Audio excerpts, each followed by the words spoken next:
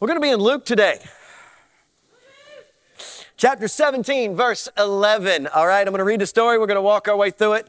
Here's the word I want on your heart. Here's the word I want in your spirit. Gratitude. Gratitude. Say it. Gratitude. Take a deep breath and say it again. Gratitude. Close your eyes. Think about the word. Say it. Gratitude, all right? We need to have an attitude of gratitude, a constant, overwhelming coverage of thankfulness in our lives. Not for the things that we don't have, but for all the things that we do. Now, let's see about Jesus telling a story, or a story about Jesus. Now, on his way to Jerusalem, all right? She's coming untied, I don't want to trip. Jesus traveled along the border between Samaria and Galilee. Between Samaria and Galilee. And as he was going into a village on the outside, 10 men who had leprosy met him. They stood at a distance and called out in a loud voice, Jesus, Master, have pity on us. When he saw them, he said, go show yourselves to the priests. When he saw them, he said, go show yourself to the priest. And as they went, they were cleansed. One of them, when he saw, realized he was healed, came back, returned. Praised God. Okay, the word there means to give glory. He returned and brought glory, gave glory, praising God in a loud voice. He threw himself at Jesus' feet and thanked him. Threw himself at Jesus' feet and thanked him. And he was a Samaritan. Jesus said, were not all 10 cleansed? Weren't there 10 people, and when those 10 people went away, did not all 10 of them get healed? Where are the other 9? Has no one returned to give praise to God except this foreigner? Then he said to him, rise and go, your faith has made you well. Rise and go. Get up and go. Do not stay where you are. Get up and go. Your faith has made you well. The call of those who have a faith filled with gratitude, filled with the giving of glory. Jesus calls to get up and to go. Now, let's get back and let's talk about where we are. Luke is very intentional, and the deeper I get into Luke, the more I realize that he was really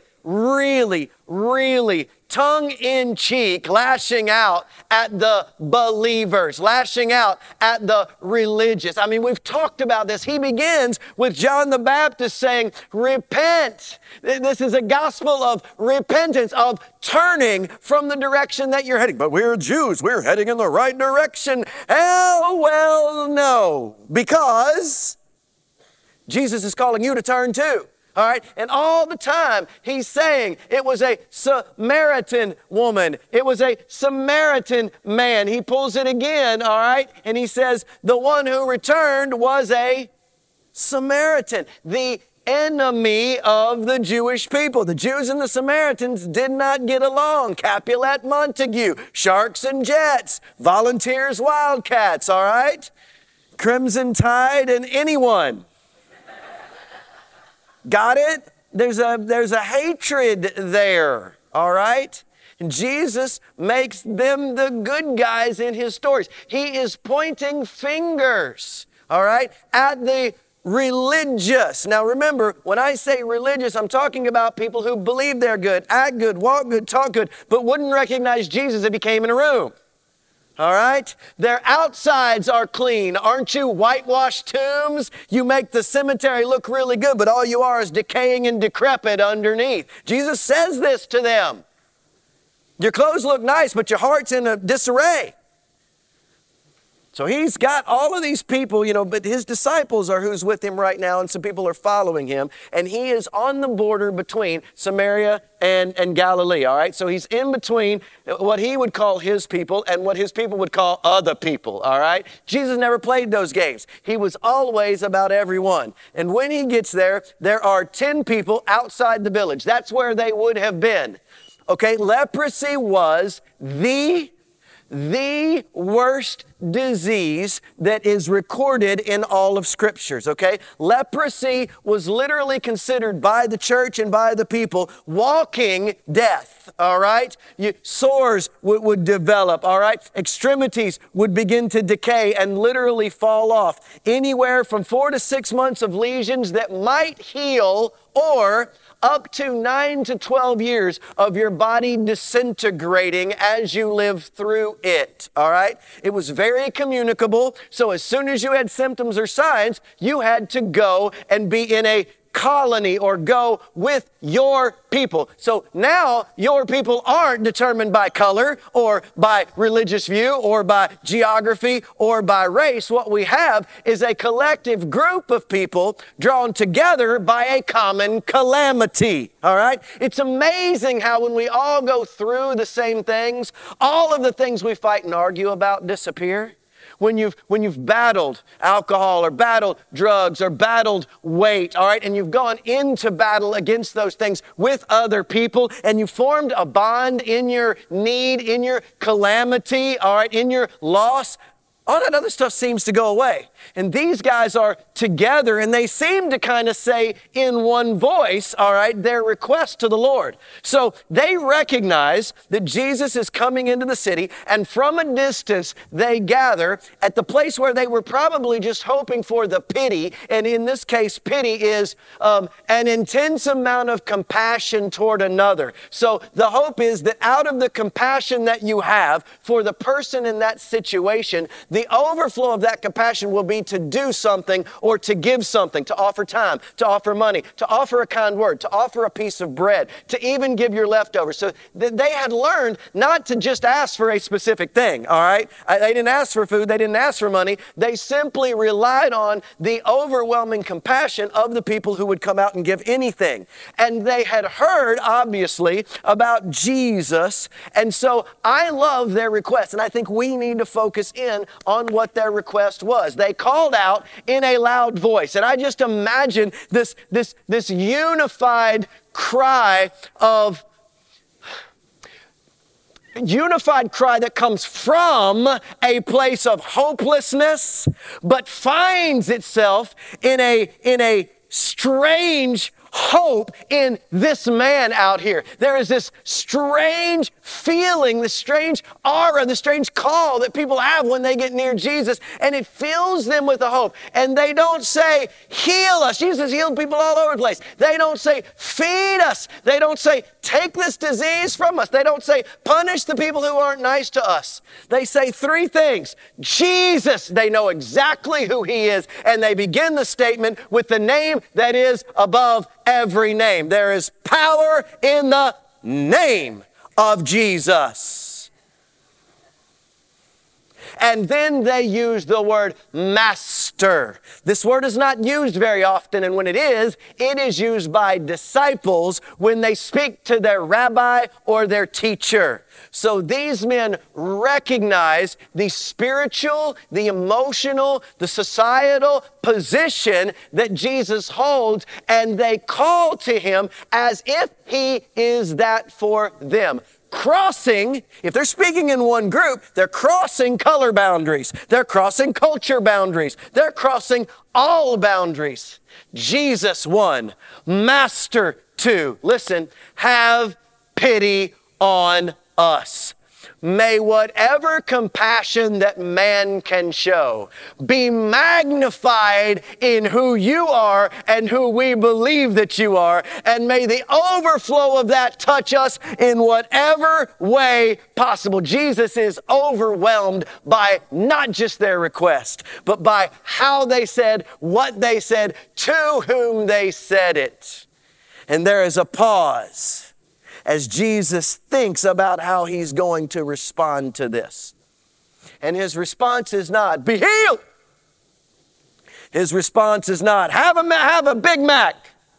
His response is not, the only other time in the New Testament he has run into a leper. He touched them, blew everybody's mind. You don't touch a leper. He sends 10 guys to the most sacred place in the city. I want y'all to go to church together now.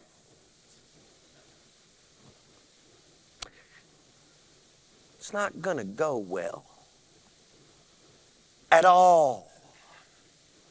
It's not a request that is, you're shunned, you're unclean. You have to cover half your face and all of your body, keep everything that might have a sore on it covered, all right? Everybody knows what you look like, sound like, and you have to yell unclean all the time. Yet the request of Jesus to these men who ask for pity is, go to church. Let me explain why he says go to church.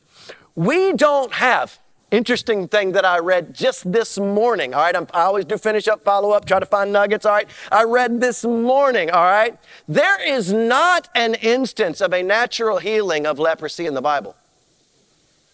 There is not an instance of people getting over leprosy in Scripture. I'm not saying it doesn't happen. I'm saying the Bible doesn't record it. The Bible records 4 to 6 times where there are leprosy in the Bible. We know of at least 2 that Jesus takes on, and we know of 2 in the Old Testament, including Naaman. And the story of Naaman and this story go hand in hand because Naaman was the enemy. In fact, both times he heals somebody in the Old Testament, it was not Hebrew or Jewish children.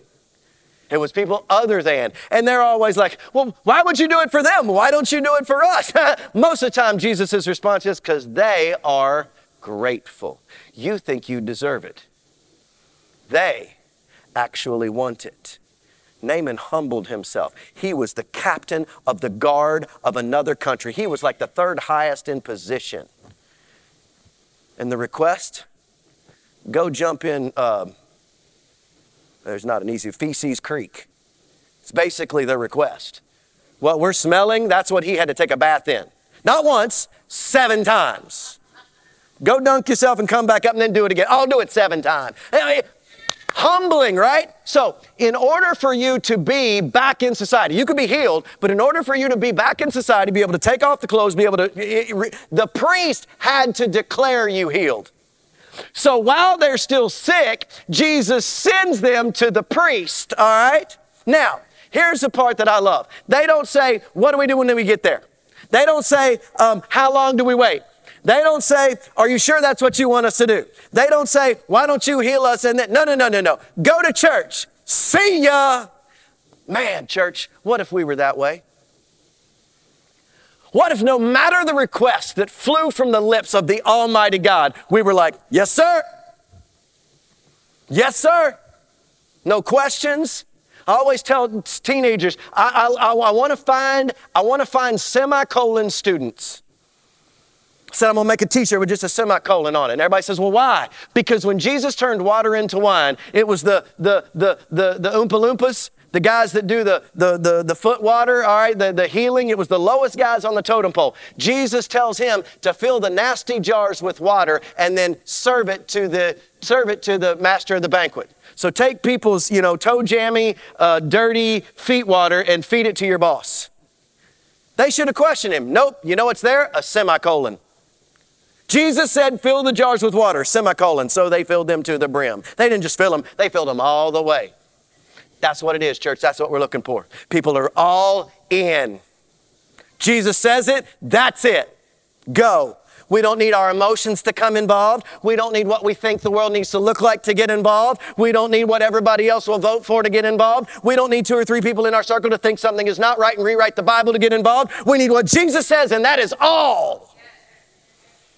And so these guys take off for church. And they're just walking. I'm going to walk out of the camera and I don't care. Because as they're walking, some of them start to realize that their toes not numb anymore. Another guy goes, I can feel my fingers. There weren't any fingers there a minute ago. Another guy's like, man, I'm standing up straighter. Pretty soon, they start opening things up and they are on the way They are healed. Between Jesus' instructions, their obedience, and getting to the priest who had to declare them healed, that's when the healing took place. Not at his word, all right? Not when they got there, but as they were going. Jesus' compassion overwhelmed them. Their bodies were healed on the way. And one guy's like, oh yeah. Now listen, when we get things, we're all ready, man. When we pray for money and God gives us money, we're ready to cover the bills we should have paid or to buy what it is we need. When Jesus gives us a bride or a groom that we've been waiting for 10, 20, 70 years, we get all excited about it. It is not a bad thing that we get excited about Jesus' blessings. The problem is there are way more people that get excited about God's blessings than are really grateful for God's blessings. People want to celebrate the blessings all the time with everybody around them. Very few people turn from where they're heading. He can't get back into society until he gets there and gets released.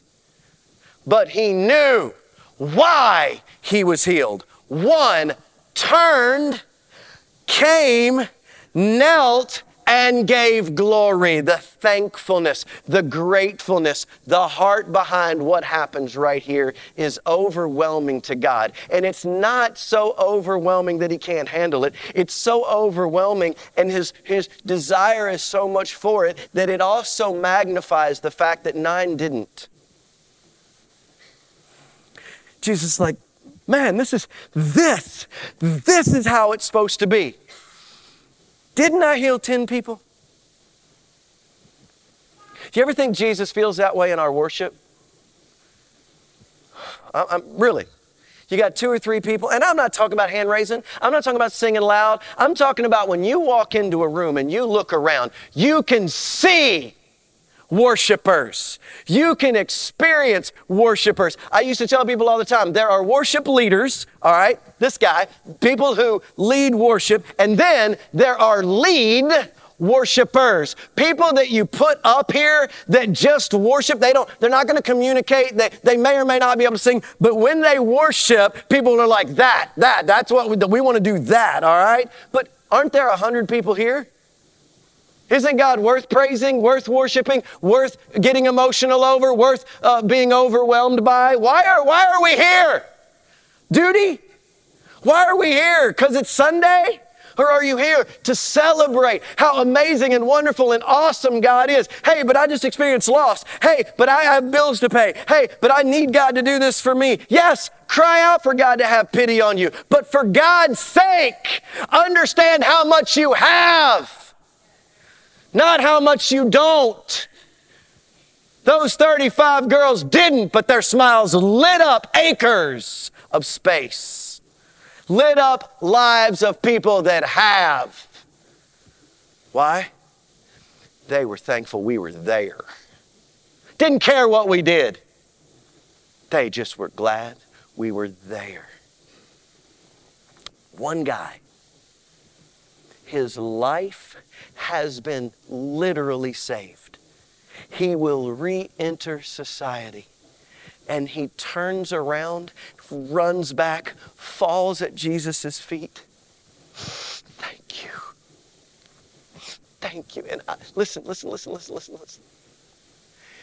When he came back praising God, turned and praised God. Do you know that request is all over the place in the scriptures? When the shepherds visited Jesus for the first time and they were so overwhelmed by him, it says they returned and gave glory to God in the highest. All right, when Paul is on his knees, when he's struck down, he's told to go. That's a different thing. That comes later. But here, listen.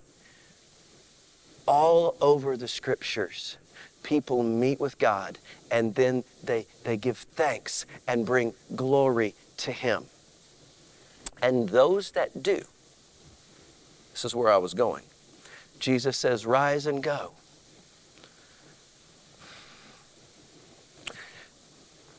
Go ye therefore into all the world, make disciples of all men. We're all called to go. But time and time again, it was the overwhelmingly changed people, the demon-possessed man from the catacombs and the tombs. You can't go with me. You have to go and tell. He goes and he tells the Decapolis, 10 cities hear about Jesus because of that man. Go and sin no more. All right? Go and be free. Jesus sends the grateful and the thankful. Why? Because it is the grateful and the thankful and those that bring joy that change the world. He's talking to his disciples here. I mean, they see this every day. We've seen healing. We've seen him touch a leper. No big deal. I mean, we're glad he's here, but, we're getting in the boat with him. It's cool. Do you ever get casual with God, casual with your Christianity, casual with your faith? God blesses you over and over again. You woke up this morning, for crying out loud. Anybody say, man, God, thank you for giving me another day because you didn't have to? Anybody do that? You should. I know I can't pay this bill, but I'd like to thank you for the 72 other bills that I can pay. Let me just tag that with this. The number of bills you have is directly proportional to the number of things that you buy or need. I'm just saying. I'm also saying this. You want to show your gratefulness? I know we've run into a tough time now, and I am not afraid to say this out loud. As you begin to trim your bills, a lot of us are trimming our tithe first. I can give you numbers to prove it. Why don't you trim that data plan? Huh? Why don't you trim that cable bill? Why don't you cut that 5 gigs of internet down to a gig? Y'all are looking at me like deers in headlights. I'm just saying. You run low on money, God's the first person we take it from, isn't it? You give it to Verizon. You give it to Allstate. You'll give it to Dish Network. You'll give it to Netflix.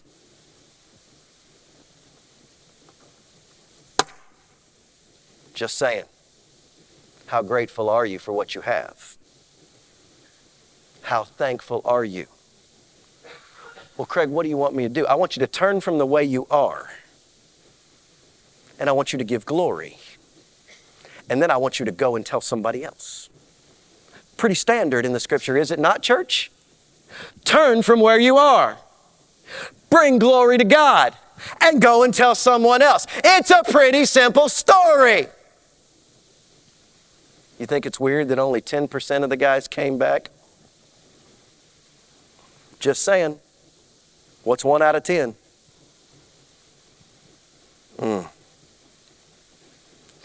God took a shot though, didn't he? In his story, he's like, oh, only one guy came back. He wasn't even Baptist. Only one guy came back. He was a homeless guy. Only one guy came back. He was from the Church of the Nazarene. Only one guy came back. He was Islamic. Jesus don't care about your race, your nationality, your denomination. Jesus cares about your heart. So the question is, what does your heart's gratefulness say about your walk with Him? What Jesus has done for you? Because guess what? If you're a believer, He saved your life too. You on your knees with your face on the ground giving glory? Or are you running around waiting to need something else and then calling on Him? Hey, let me tell you something. As a pastor, we experience that all the time. People don't show up. People don't give. But man, when they need something, good Lord, phone be blowing up. Hey, my car broke down. Hey, I know I haven't been there in 75 weeks, but my kid's playing travel ball and I need your donation. I'm just saying. You think Jesus feels that way? Some of y'all are like, I'm not coming back to this church. You don't want an honest church? We aren't for you. Cassandra's amen in that.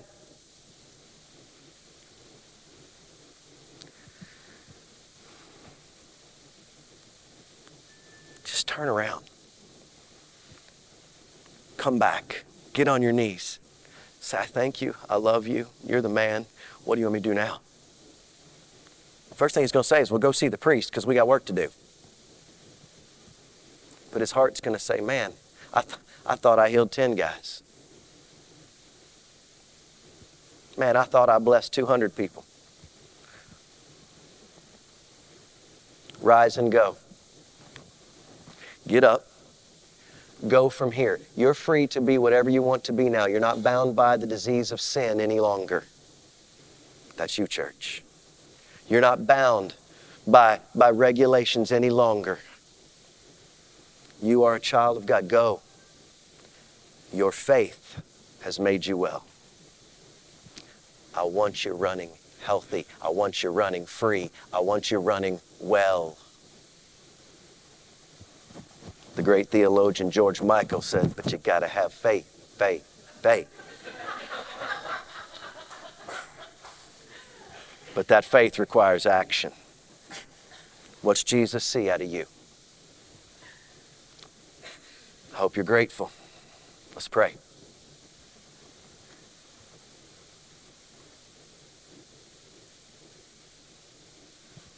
God, I am incredibly grateful for the faces that we see today.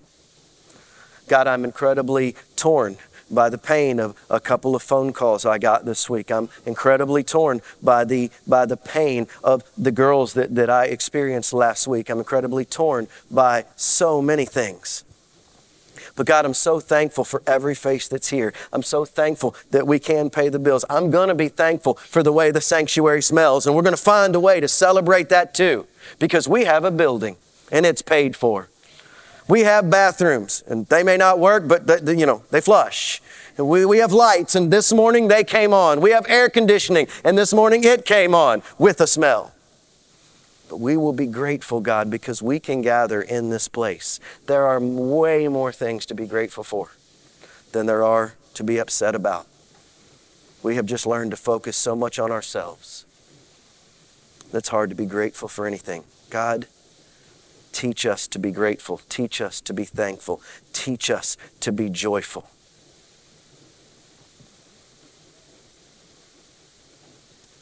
Call us to come unto you. Kneel at your feet. Bring glory to God. And then to go and tell good news. In Jesus' name, amen.